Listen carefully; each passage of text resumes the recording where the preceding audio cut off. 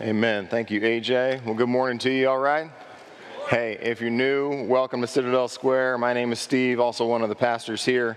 If you got a Bible, why don't you go ahead and grab it and find the book of Luke. Matthew, Mark, Luke in your New Testament. That's where we're going to be this morning in Luke chapter 9. Where we've been over the course of these past few weeks is in a mini-series in a study on discipleship. If you were to draw into the inner circle with the disciples around Jesus Christ, this text is incredibly important. It's essentially the epicenter of discipleship. A lot of times when you read through the New Testament, discipleship, a lot of us like our lives in general to go up and to the right. Would you agree? The older I get, the better I want to get.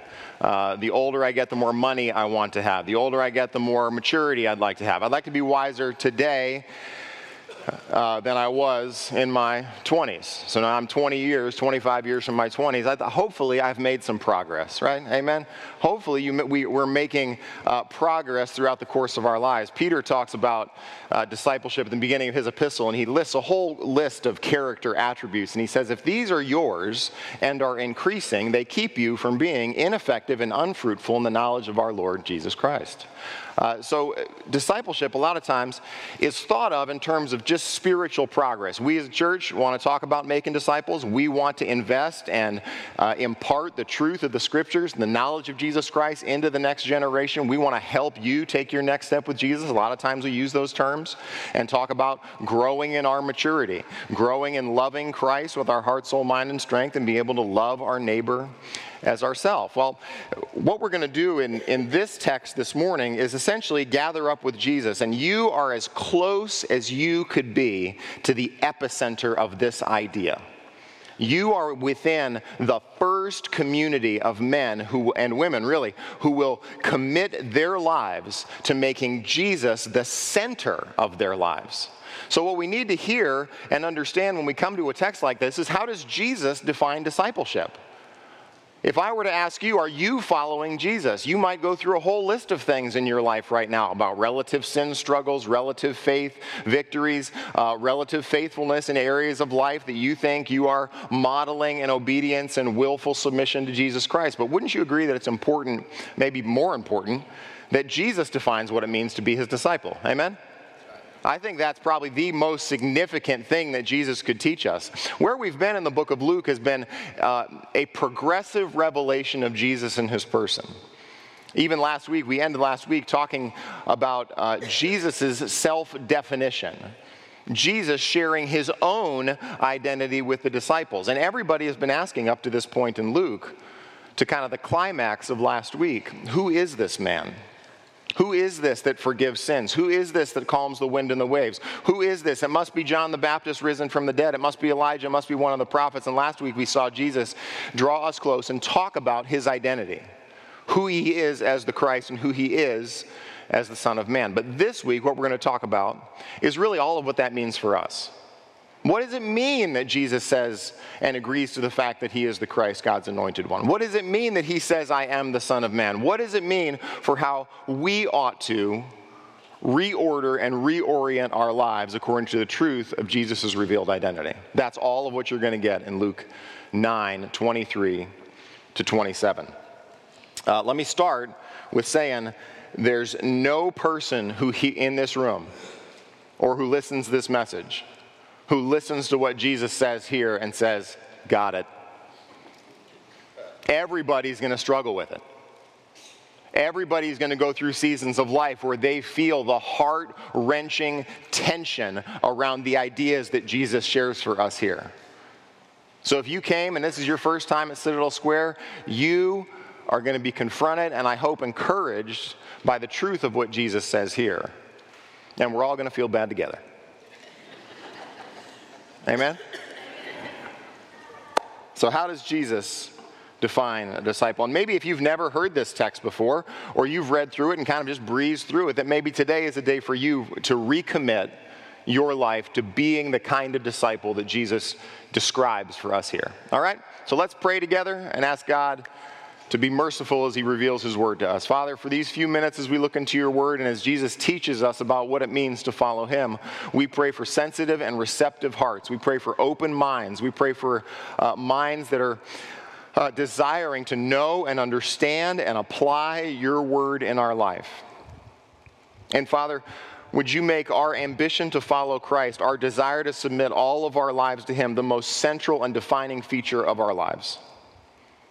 Would today men and women say, I am going to leave all of the things that I think characterize me, and I'm going to take up the truth of being a disciple of Jesus Christ as the most singular, impacting identity in my entire life?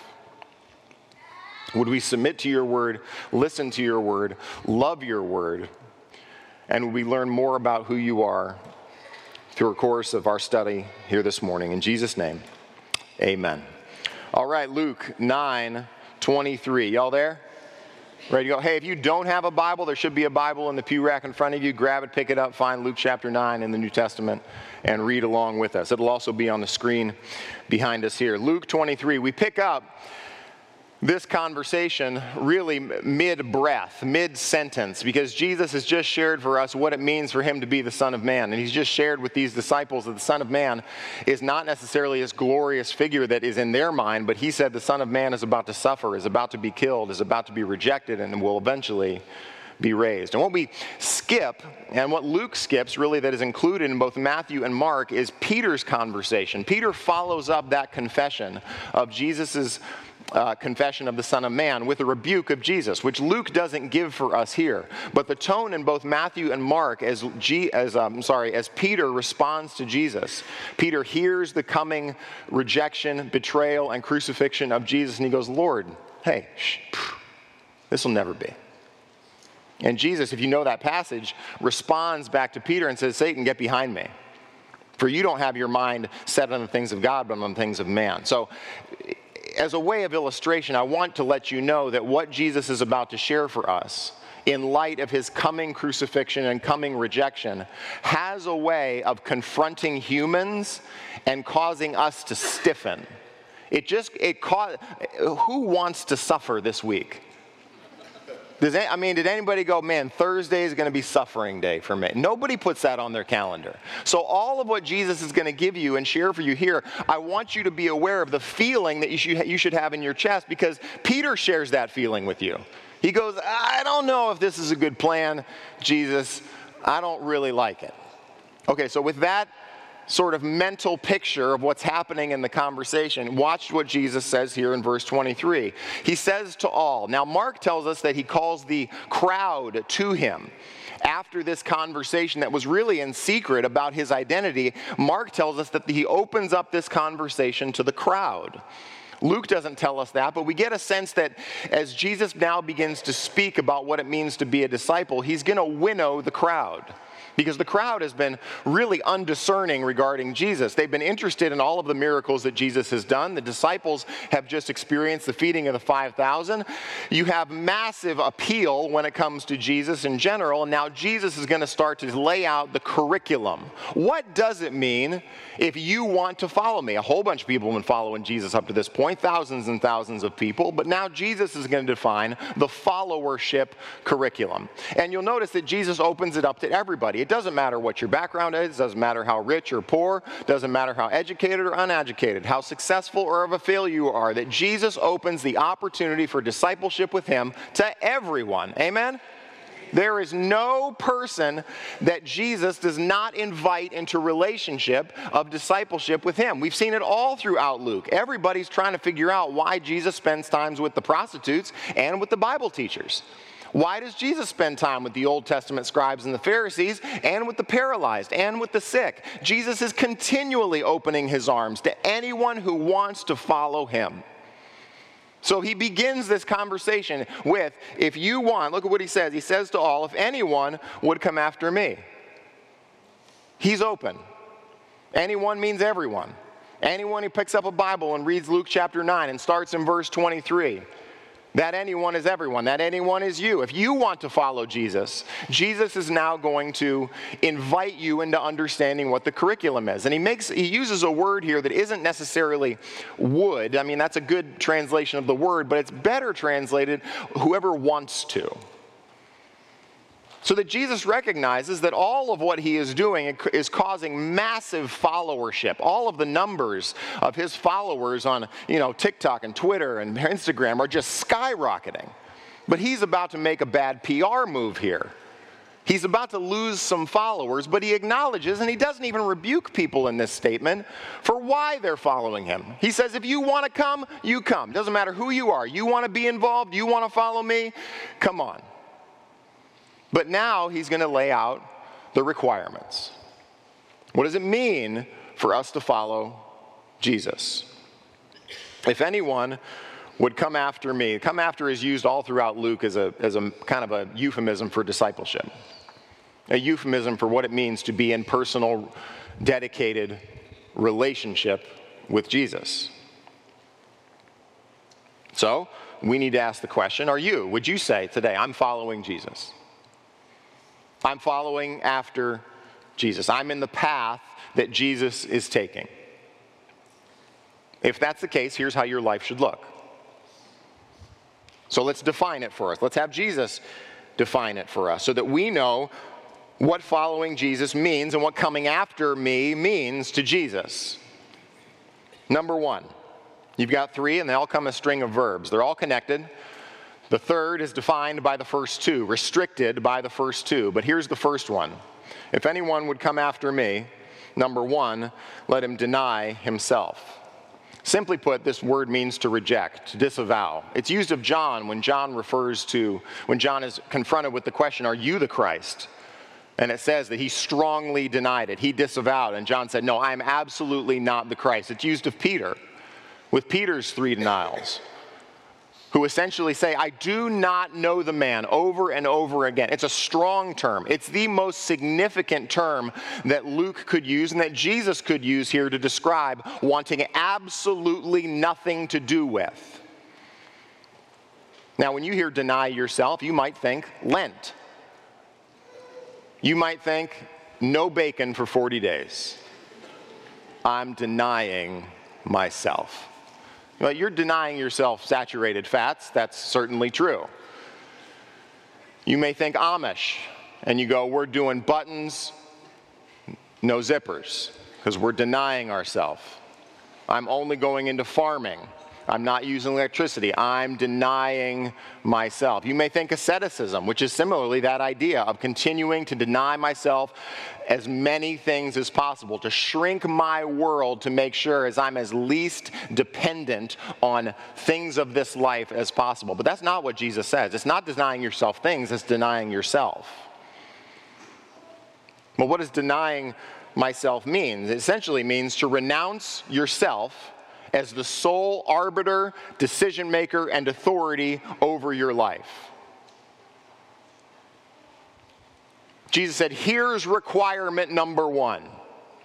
You are not the boss. When my big girls, I have big girls who are about to be 13 this month, and they're twins. And they were coming up on their 4th or 5th birthday. And when you're a parent, you say stuff, and you don't really know whether or not it's going to get you into trouble. And you try to, reel back the things that you say, and it doesn't work real good. But we were getting ready for birthdays, and I thought to myself, I was just kind of off the cuff thinking about how can we celebrate my little girl's birthdays.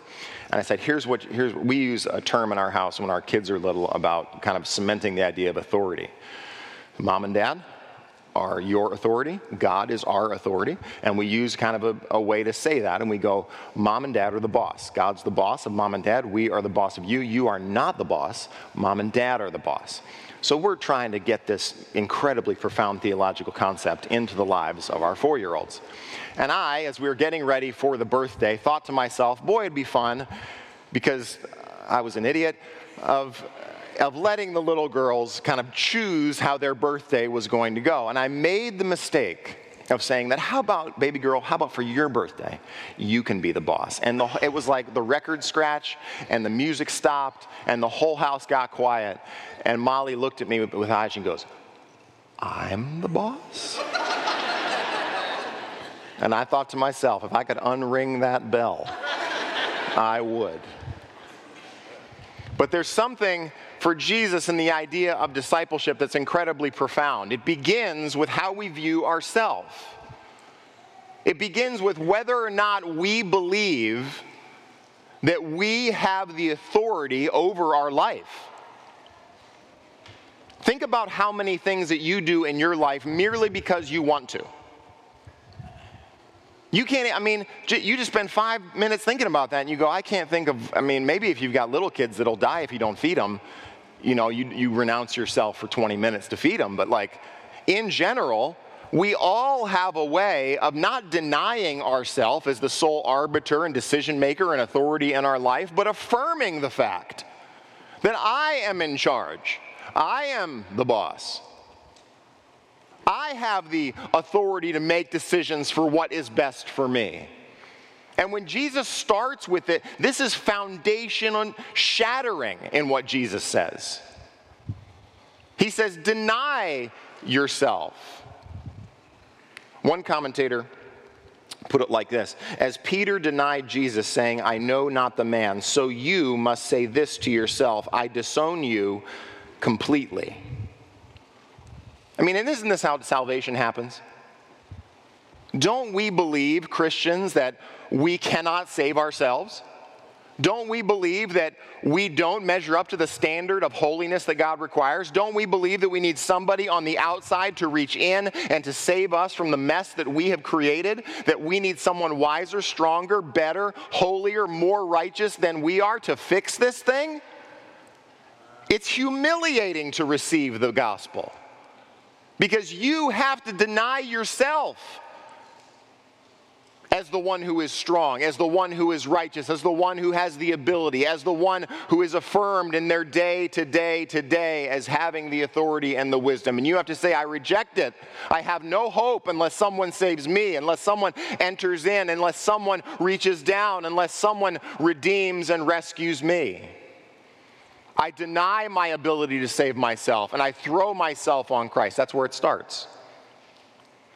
So Jesus says, reject the temptation to believe that your life is meant to be one of self-fulfillment. Commit treason against yourself. That's number one. Number two, look at what Luke says. Take up his cross daily. This is the first mention of the cross in the book of Luke.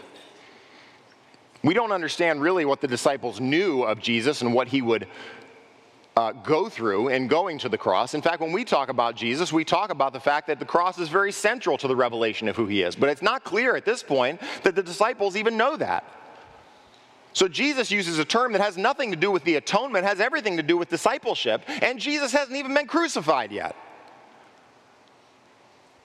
So for Jesus to share this term, to say, one, deny yourself, reject yourself as the authority over your life, and number two, to take up your cross, he enters into a first century reality that every disciple would be aware of as they were under the authority of Rome. The cross was the singular, most horrendous, most embarrassing and humiliating execution possible. It was perfected by the Romans. They were great at it. And for Jesus to use it in the context of discipleship had to be just obliterate their categories. Think of what the disciples had been through up to this point. We've cast out demons. We've healed diseases. We've come back and rejoiced in the fact that Jesus is who he says he is. We believe he's the Messiah, the Christ, the Son of Man, the glorious one. Jesus introduces the concept of suffering, and then he brings up the fact that if you want to follow me, you got to take up your cross daily. To take up your cross was to take the cross beam and to put it on your shoulders and to walk through the city to the place of execution surrounded by Roman soldiers. To receive the reproach of the state, the humiliation among your peers, and the absolute certainty that with every step you come closer and closer and closer to the certain reality of your death. And Jesus uses it to create a picture of discipleship. In fact, Paul even uses this over in the book of Galatians. Galatians 6, he says this, he says, "Far be it from me to boast except in the cross of our Lord Jesus Christ, by which the world has been crucified to me, and I to the world." See, crucifixion is a severing of relationship, right? If Rome turns on you and says you're about to be crucified, what they are saying essentially is that you are a treasonous criminal against the authority of Rome. And we are going to have no more of that, thank you very much. We're going to crucify you and silence you. In a sense, your relationship with Rome has been broken. But when Paul uses it this way, he uses it in the reverse as well, to say that I no longer will submit to the rules and regulations of the powers of this day. The world is crucified to me, and I to the world. There's separation. There's hatred. There's renouncing. There's a refusal to follow. This relationship is now broken. So not only am I renouncing myself as the highest authority in my life, but I am also renouncing everything and anything in this world that claims to have authority over me as well. And I'm severing and breaking that relationship. No matter what it costs me, every single day. Why daily? I had a seminary professor said, you know what the problem? Romans 12, 1 and 2. Consider yourself something real good. Living sacrifice, right? He talked about living sacrifice in Romans 12, 1 and 2. And he said, you know what the problem with the living sacrifice is? The problem with the living sacrifice is it doesn't stay on the altar because it keeps trying to crawl off the altar. It doesn't want to die. And what Jesus is saying here about picking up your cross daily is that every single day you've got to remind yourself of your relationship to this world and break it once again and renounce it once again. Do you find that you are struggle with temptation to build your life in the world here every single day? Yeah. Thank you, Jared. The only person in this room who recognizes the temptation of this world. Amen? Right?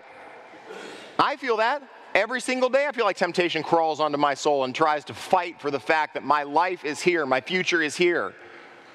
And I have to break that by taking up the cross and reminding myself, no, I'm following Christ. So number one, deny yourself. Number two, take up your cross. And the one that we really understand here and follow me helps us understand that the fact and the certainty of Christ's crucifixion starts to flow downstream to us. So that following Christ means renouncing myself all the time. Yes, even daily. Taking up my cross. Yes, even daily. And that restricts the definition of following Christ. How do I know you're following Christ? Are you rejecting the authority and the desires of your life that seek to make war against your soul?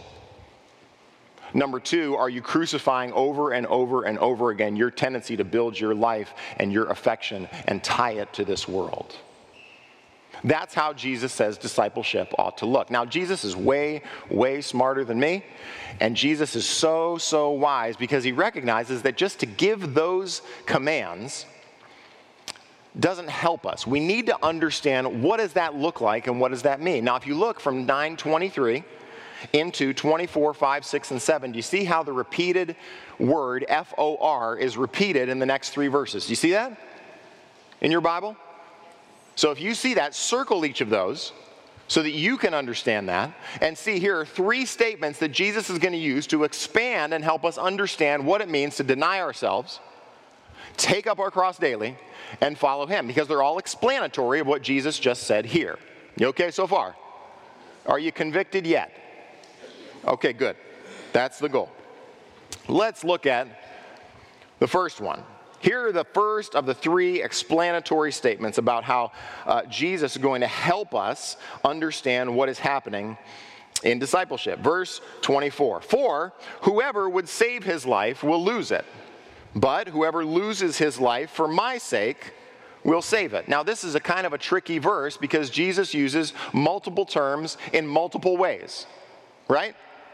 So if discipleship is renouncing myself, I am not the sole authority over my life. I am not the sole decision maker. I don't have the last word in my life. And number two, taking up my cross daily, crucifying myself to the world and the world to me, and following Christ. Jesus is going to talk about the person who's attempting to do that is going to face challenges. Do you face challenges dying? Try holding your breath for 30 seconds. And then now, tell me what's most important to you. Have you found that one of the most important things to you is living? Yes? Okay. I thought the breathing illustration would really hit. Maybe not. That's fine. Maybe you breathe once a week, and that's the way that you do it. For whoever would save his life. Now, here's what I want you to see. We started this passage in 23 with the word would, right? W-O-U-L-D. And it means to want or to desire. Jesus repeats the word here in verse 24. For whoever would, whoever wants to, whoever has a desire, whoever has an intention. Which tells us that Jesus understands our hearts well enough to know that discipleship happens in the crucible of our desires, in the forge of our hearts, in the things that we want and desire and have ambitions for, the things that we long for. He recognizes that at that level of our lives and of our hearts is precisely where discipleship happens. Because one of the most foundational things about you and me is the fact that we like living and not dying. You want to go and take a poll of the people in Marion Square today? Ask them how many of them would prefer living over dying. I'm pretty sure it's close to 100. So Jesus recognizes whoever has a desire to save their life ultimately will lose it. Well, what does that mean? If Jesus' picture of discipleship is self-denial, taking up my cross, and following him, he recognizes there are other approaches to life.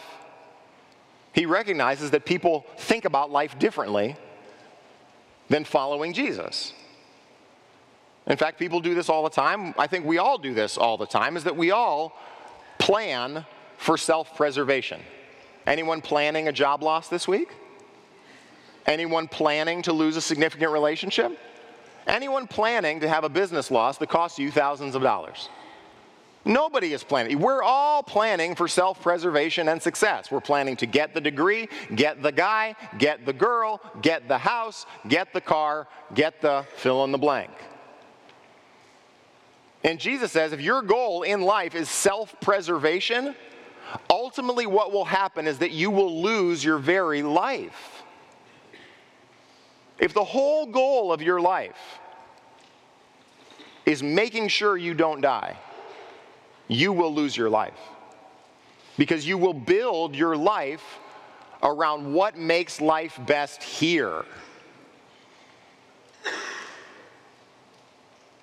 What allows me the most comfort, success, security here? And he says if that's the arc of your life, you will get to the end and you will lose your life. But whoever loses his life for my sake will save it. Well, Jesus just gave us this picture of renouncing myself, taking up my cross, following Christ. We know that suffering is coming for Christ, and now we're taken back and transported back to the consequences of following Jesus in Luke chapter 6. We're reminded of the fact that Jesus believes that he should be the most central reality to someone's life. If you lose your life, if you lose comfort, if you lose security in this life, if you lose certainty, if you lose future, if you lose money, if you lose your hopes, if you lose your dreams, if you lose your ambitions, but it's because you're following Christ, you'll find your life. Now, hold on, just imagine you're discipling somebody who just came to the knowledge of Jesus and he can save them from their sins. Is this in your curriculum? Because this is where Jesus starts this at the beginning, doesn't he? His discipleship it's really hard to get discipled by Jesus, isn't it? To recognize that what he is talking about, to recognize what he's calling you to recognize the possibility of complete and total loss in this life, with the prospect of keeping my life. With the opportunity of saving my life. I mean, we saw this. Remember when we went through Ecclesiastes and we looked at the story of Solomon? And it didn't matter what Solomon did. Solomon he was like this grumpy old man that was like, man, you built this great garden. And he's like, vanity of vanities, though. What about all the arts and leisure you enjoyed? Vanity of vanities. He's like, well, what about all the women? Yeah, and the money. And the gardens. Whatever. Because Solomon recognized none of this will last. It's not life. There's no life there. There's no hope here. It doesn't give me certainty. It doesn't preserve and save my life. But lose your life. Take up your cross. Renounce yourself. Follow me. If you put your life in my hands and embrace following me, you will actually find life. So there's our first. Does Jesus understand our hearts pretty good? He understands that we have a way of trying to preserve and make sure our life is good. To make sure our life and our security and our hope and our comfort and our peace are bound to this life. And he says, open your hands, put your life in my hands, and you will find life. Let me direct your life. Renounce your connection and your dependence on this world for comfort, safety, security, and life. Give it to me, and you will find it. Now, that's his first explanation. Now, when we think about preservation, I'm sure in your mind, and this was in my mind as well as I read this passage, I thought, this is really a conversation about values, isn't it? It's really a conversation about the things that we find most important. And even as I had that thought, I had to read the next verse and was like, man, Jesus got me again. He understood me better than I understood me. So let's look at the next explanatory statement. Verse 25. For, and Jesus introduces terms that don't have to do with life and death so much, but he introduces us to terms that are commercial terms. They're business terms. 25, for what does it profit a man if he gains the whole world and loses or forfeits himself? So Jesus pulls out the ledger. He pulls out the scales and he said, imagine everything on this side that you lust for, that you desire for, that your ambitions are for. Every future reality that is currently ordering the decisions you make today. Imagine your hopes and dreams, your ambitions, your desires, everything possible that you could have and you could make something on your life, and it's on this side. And then on this side, put your soul. And Jesus says the soul and the whole world don't equal out. They don't even. He said the soul is worth more. And I read that and I go, oh man. Do I have things that I really believe will profit me in this world? Do I have things that I run after and look to and pay attention to? Maybe better to say it like this, that do I have things in my life that if I don't have them, my life would feel worthless? That my life would feel unprofitable? Like I have wasted my time and energy and effort if I don't have this thing. So let's do some group counseling. You like group counseling? Me too, I love it. I do it every week. Here's group counseling. If you were to scrape out that whole world in your Bible and just put a blank, I want you to consider for yourself right now in this chair, in this conversation right now, what is your whole world right now? If you were to say, if I don't have that, my life feels worthless. And Jesus would say back to you, what good is it if you have the whole world, yet lose your very soul to get it? Let me ask another question. Do you have people in your life that know you well enough to say things like, Steve, I think you're making this your whole world. Steve, I think you're making decisions about the things that you want and the direction of your life that is shrinking your soul to the size of the whole world in your life. Are you aware of what those things are in your life? Are you aware of the just implicit decisions that you make about pursuing things that are of great value and profit in your life? Do you understand what those are?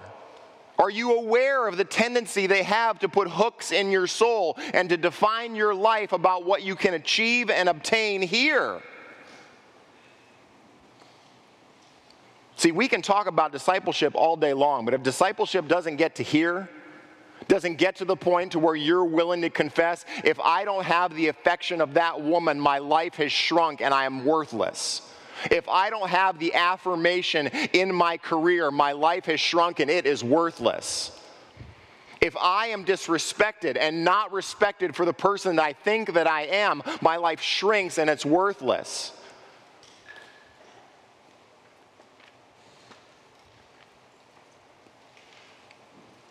See, Jesus knows us.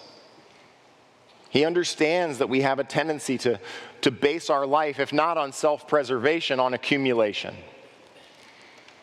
on amassing as much security, respect, affirmation, money, objects. And Jesus says it doesn't matter if you have it all.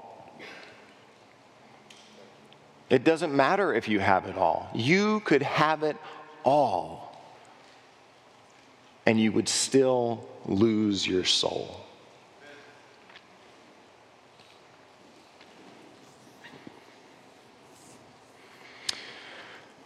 So we've had two: our tendency to self-preservation, our temptation here toward accumulation, and gaining things in this life that we think give us security, comfort, peace, and safety. Well, there's one more, because we need to be more encouraged. There's one more that I think really is the nail in the coffin for this conversation. Because Jesus keeps peeling back the layers. Yeah, you like to live? Take up your cross. You like to obtain stuff? It's not going to satisfy you. But number three, he gets to the heart really of who we all are. All of us have a driving, pulsing heart that attributes worth. No matter who you are, no matter how introverted or extroverted you are, one of the things I know about you is that your heart is constantly affirming and worshiping. It's constantly making this decision. This is unworthy of my worship time and attention. This is worthy of my time, worship, and attention. You're all doing that. I'm doing that all the time. I'm doing that even as I stand up here. And the driving, pulsing heart of those who would follow Jesus is exposed in this final verse that Jesus gives us here. And this is the only verse in the context here that has eternity in mind. If you notice how the first two sort of limit themselves to our own life, they limit, well, take up your cross because one day you'll die, so maybe that's an 80 years time stamp. And he says, what good would it be if you get the whole world yet lose your soul? Another 80 years. What happens if you make it all? Make all the money. Have all the land. Get all the cars. Get all the females. Get all the males. Get all the fill in the blank. We still got it for 80 years. This is the one that Jesus steps outside of time and causes us to consider the implications of discipleship for eternity. Verse 26. For whoever is ashamed of me and my words. What does it mean in context to be ashamed of Jesus' words? To ignore what Jesus says about eternity? To ignore what Jesus says about renouncing yourself as the sole authority over your life? To ignore what Jesus says about taking up your cross daily? Being ashamed of Jesus and his word is kind of consistently used here in this idea. It's our tendency to ascribe worth or shame, glory and honor or shame to what Jesus has to say. And you'll notice that Jesus puts his person and his word right together. Isn't that interesting? Because you cannot divorce Jesus and his word. You can't go, I love Jesus, but the things that he says, Right? Jesus puts them together. He says, for whoever is ashamed of me and my words, in context by refusing to do what I say, refusing to renounce themselves, refusing to take up their cross, refusing to come after me, and instead building their life on what they can accumulate, building their life on what makes their life easy here, building their life on the things that they can obtain. Whoever is ashamed of me and my words, of him will the Son of Man be ashamed when he comes in his glory and the glory of the Father and of the holy angels. Now, if you were with us last week, you remember the Son of Man was an incredibly important term last week, right? Because Jesus used it to refer to himself. And he used it to refer to something that is spoken in Daniel chapter 7 about the glorious reality of the coming Son of Man. And what Jesus says that the Son of Man last week was going to suffer, be rejected, be killed, and be raised 3 days later. And he introduced the Son of Man term and filled it with the reality of his coming resurrection. His coming rejection and resurrection. But here he doesn't do that. Here he goes, no. I am the Son of Man. And there's coming a day when I will return. And there's coming a day when I will receive the right to rule and to judge from my heavenly Father. There's coming a time when the sky will roll back like a scroll. There's coming a time when I will return. There's coming a time when you will see me in my glory with my Father and the holy angels.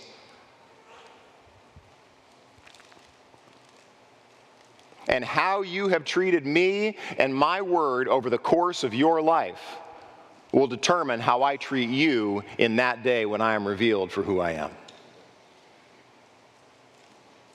So why would we spend so much time as a church investing in reading, studying, meditating, and believing the words that Jesus has left here for us in the Word? Why would we do that? Because we believe at one time and at one point I will stand before the Lord, the maker of heaven and earth, before the Son of God who died for me. And he will ask, how did you respond to my word? What did you do with what I said? It reveals that sobering reality in Matthew chapter 7, where many on that day will say to me, Lord, Lord, didn't we cast out demons in your name? And what Jesus will say is, depart from me, I never knew you. See, you could stand up this morning and go, Steve, I don't believe any of this garbage. I don't believe any of this Bible stuff. I'm out of here. And you might not experience really any visible consequences for that statement. When we close our Bibles and reject what God says and refuse to obey what he says, we don't get immediately struck by lightning, do we? But there's coming a time when Jesus will be revealed for who he is. And on that day, the quality of our discipleship is going to be revealed. And the quality of our discipleship as being people of the book who long to know and hear and understand his word. To be people who long to hear his voice speak into and over our lives will be revealed on that day. Because your discipleship is headed somewhere. Your discipleship is not just momentary solutions to mild, spiritually difficult problems. Your discipleship is headed towards standing before the risen, redeemed, and glorious Christ, who will ask you, were you ashamed of me? Mark puts it like this, for those who are ashamed of my words in a sinful and adulterous generation. What will you stand for? Will you embrace what Jesus says about who he is and what it means to be a disciple of his, to go, I will not move from the fact that Jesus is my Lord. Jesus is my God. What he says goes. End of discussion, period. Because to be ashamed of his words is simultaneously to affirm and to honor somebody else's word. It's to honor the word of what the world says. It's to honor the word of what your boss says. It's to honor the word of other people and other voices in your life. So when Jesus says, follow me, and you seek to preserve your life, you'll lose it. This is what he's talking about. He's talking about his word giving life. See, up to this point, our exploration of Jesus' titles have been really nothing more than identity. And here Jesus says, I'm not John the Baptist. I am not Elijah. I am not one of the prophets. I am the one who, if you reject my word, you will experience an eternal destiny apart from God. Those are the stakes of discipleship.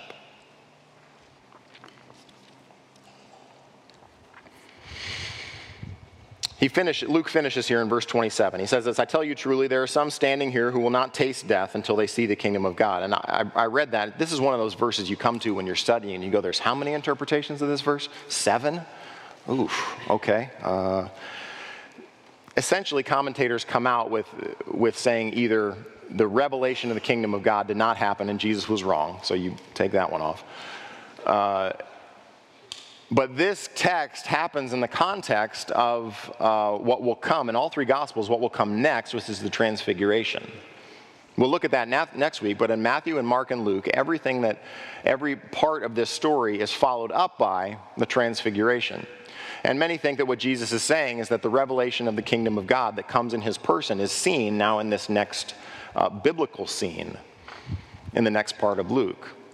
And or the disciples will see the kingdom of God going forth as they receive the power of the Spirit in the beginning of Acts and what Luke will record for us there, and as the gospel of the kingdom goes forth in the preaching and teaching of these disciples, who are faithful to Christ's word unto death. But apart from that, I want to apply this for us because this text, I think, has just been heavy on my heart for us as a church in general. You read what Jesus says here, and there's a lot of hard stuff in this, isn't there? For Jesus to say, renounce your life, commit treason against yourself. Renounce yourself as the singular highest authority in your life. I feel that tension because I fundamentally believe that I know what's best for me. Have you found that? Don't you believe that you know what's best for you? That your perspective on life, if everybody else would have your perspective on life, we would bring in the kingdom. If everybody else drove like you drove, if everybody understood the situation like you understood the situation. Don't you believe that? I mean, to say that out loud is arrogant, so we're not going to say it. We'll just kind of agree that it's true. Right? We all have that tendency to go like, God, the thing that you're struggling with right now, you wouldn't put yourself through that because you're far wiser than the sovereign Lord of the universe. And I think that this text exposes for us that in our discipleship that we walk with Christ and sometimes it's painful. Crucifixion is not pleasant. You can quote me on that. Put that on our social media this week.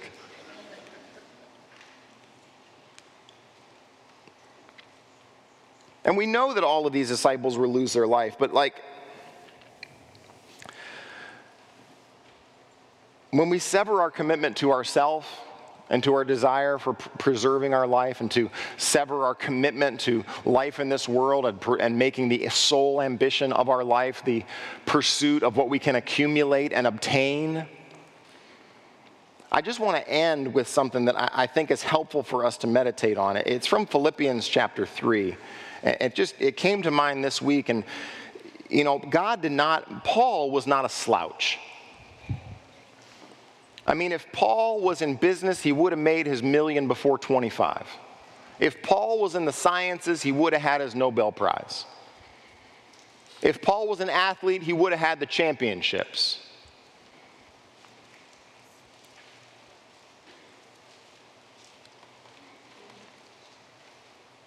And when I look at Paul's life, and I look at how zealous he was, and I look at how dedicated he was, and I look at how committed he was, essentially to do the opposite of what Jesus says here, I have to ask the question, what changed his life? Because I read this and I go, oh God, change my life. Where in the world am I going to get the strength to obey what Jesus says here? Without feeling like a constant failure in this process of being a disciple of Jesus Christ. Because you can preach this and go, you know what your problem is? You don't want it bad enough. Get out there and want it more. Quit liking stuff. And quit loving you. All right, love me less. Get less stuff. Take a cross. But there's something that so revolutionarily changed Paul's life. It so obliterated these categories of life in this world, and it shows up in Philippians chapter 3. He says this, I myself, Philippians 3:4, I have reason for confidence in the flesh also. If anyone else thinks he has reason for confidence in the flesh, I have more. Circumcised on the 8th day. Were you anybody else obeying at day 8? Paul says we were obedient at day 8, and it didn't stop from there. Next, I was of the people of Israel. I was a part of the covenant people of God chosen from Abraham forward. I was one of the 12 tribes in the tribe of Benjamin. I was a Hebrew of Hebrews. I was the best of the best. I had the best 40 times. I could bench press the most. I was the Hebrew of Hebrews. As to the law, a Pharisee, top of my game. As to zeal, how about his emotional life? I wanted it bad. I was even a persecutor of the church. I took on the people who came door to door. I had no problem defending the truth of the Old Testament scriptures. As to righteousness under the law, you couldn't touch me. I was blameless. Verse 7. But whatever gain I had, isn't it interesting that Paul uses economic terms here, doesn't he? He uses commerce terms again, doesn't he? Whatever gain I had, I counted as loss. Same thing that Jesus just talked about. For the sake of Christ. Verse 8, indeed I count everything as a loss. I count everything as a loss. Well, why? What changed the balances in Paul's way of understanding life, in the way that he understood the values of this life? What did it for Paul? What freed him from this passionate pursuit of his own glory and his own obtaining and his own possessions and his own worship? I count everything a loss because of the surpassing worth of knowing Christ Jesus my Lord. For his sake I've suffered the loss of all things and count them as rubbish in order that I may gain Christ. See, Paul was like Solomon in this particular way, is that he had it all. But what happened in Saul's life was that he didn't get to the end and say vanity of vanities. He said there's something far more compelling in my life than anything else. There's something of such greater worth in my life than anything else this world has to offer. And it's a relationship with Jesus Christ, according to surpassing worth, far abundant worth. I count all things as loss because of the surpassing worth of knowing Christ Jesus, my Lord. For his sake, I've suffered the loss of all things and count them as rubbish in order that I may gain Christ. See, the only way that you're going to get into the heart of discipleship and begin to walk with Christ in this way is that if you see him as valuable. See, the disciples hear this word of take up your cross, and they don't know the fact that Jesus is about to do it on their behalf because they've never seen it before. So the words that Christ gives to them are challenging. The words that Christ gives them are exposing. But you have to think that on the other side of his rejection and his own crucifixion, they began to understand that he was the most significant reality in their life. That he began to take up in their life and heart the place of absolute preeminence. And when Paul understood that, his life changed. See, his whole life of discipleship began to be about knowing Christ. Not going up and down in good days, bad days, all that. It became an ambition that in every season, in every difficulty, and every time I had to take up my cross, and every time I had to renounce myself, it was a testimony of the fact that I am pursuing Christ. I'm making him the most significant spiritual reality of my entire life, and there's nothing else worth pursuing but him. See, that's my goal for me. I fail and I falter at that and I put other things in place, but I have to continually renounce and fight for the fact that there's something worth giving my life for and laying my life down and putting it in His hands and saying, God, in you, Jesus, in you alone can I find life, because there's no life anywhere else.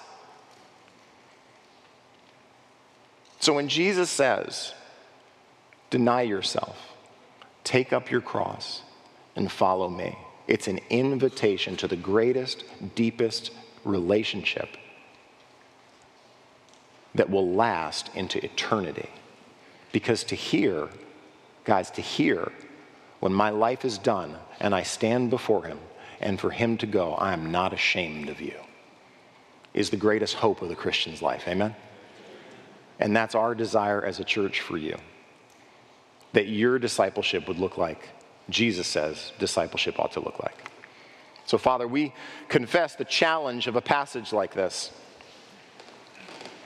And we reject the many ways in which we try to find life. We renounce, Father, collectively our personal ambition to make ourselves the center of our universe. And, Father, with the strength that you provide, we put our lives in your hands. With the strength that you provide, we take up the cross. With the strength that you provide, we follow you. We depend on you. And we recognize that even in this room, our hearts are ambitious for things that they ought not be ambitious for. They're valuing things that they ought not value. But would the worship of Jesus Christ, Him crucified for sinners and raised from the dead, be the pulsing heart of our relationship with you? Even this week, would we confess with Paul of the surpassing worth of knowing Christ Jesus, my Lord? Father, that's our ambition and our desire. Would you do that in us and honor your word in that way? In Christ's name, amen.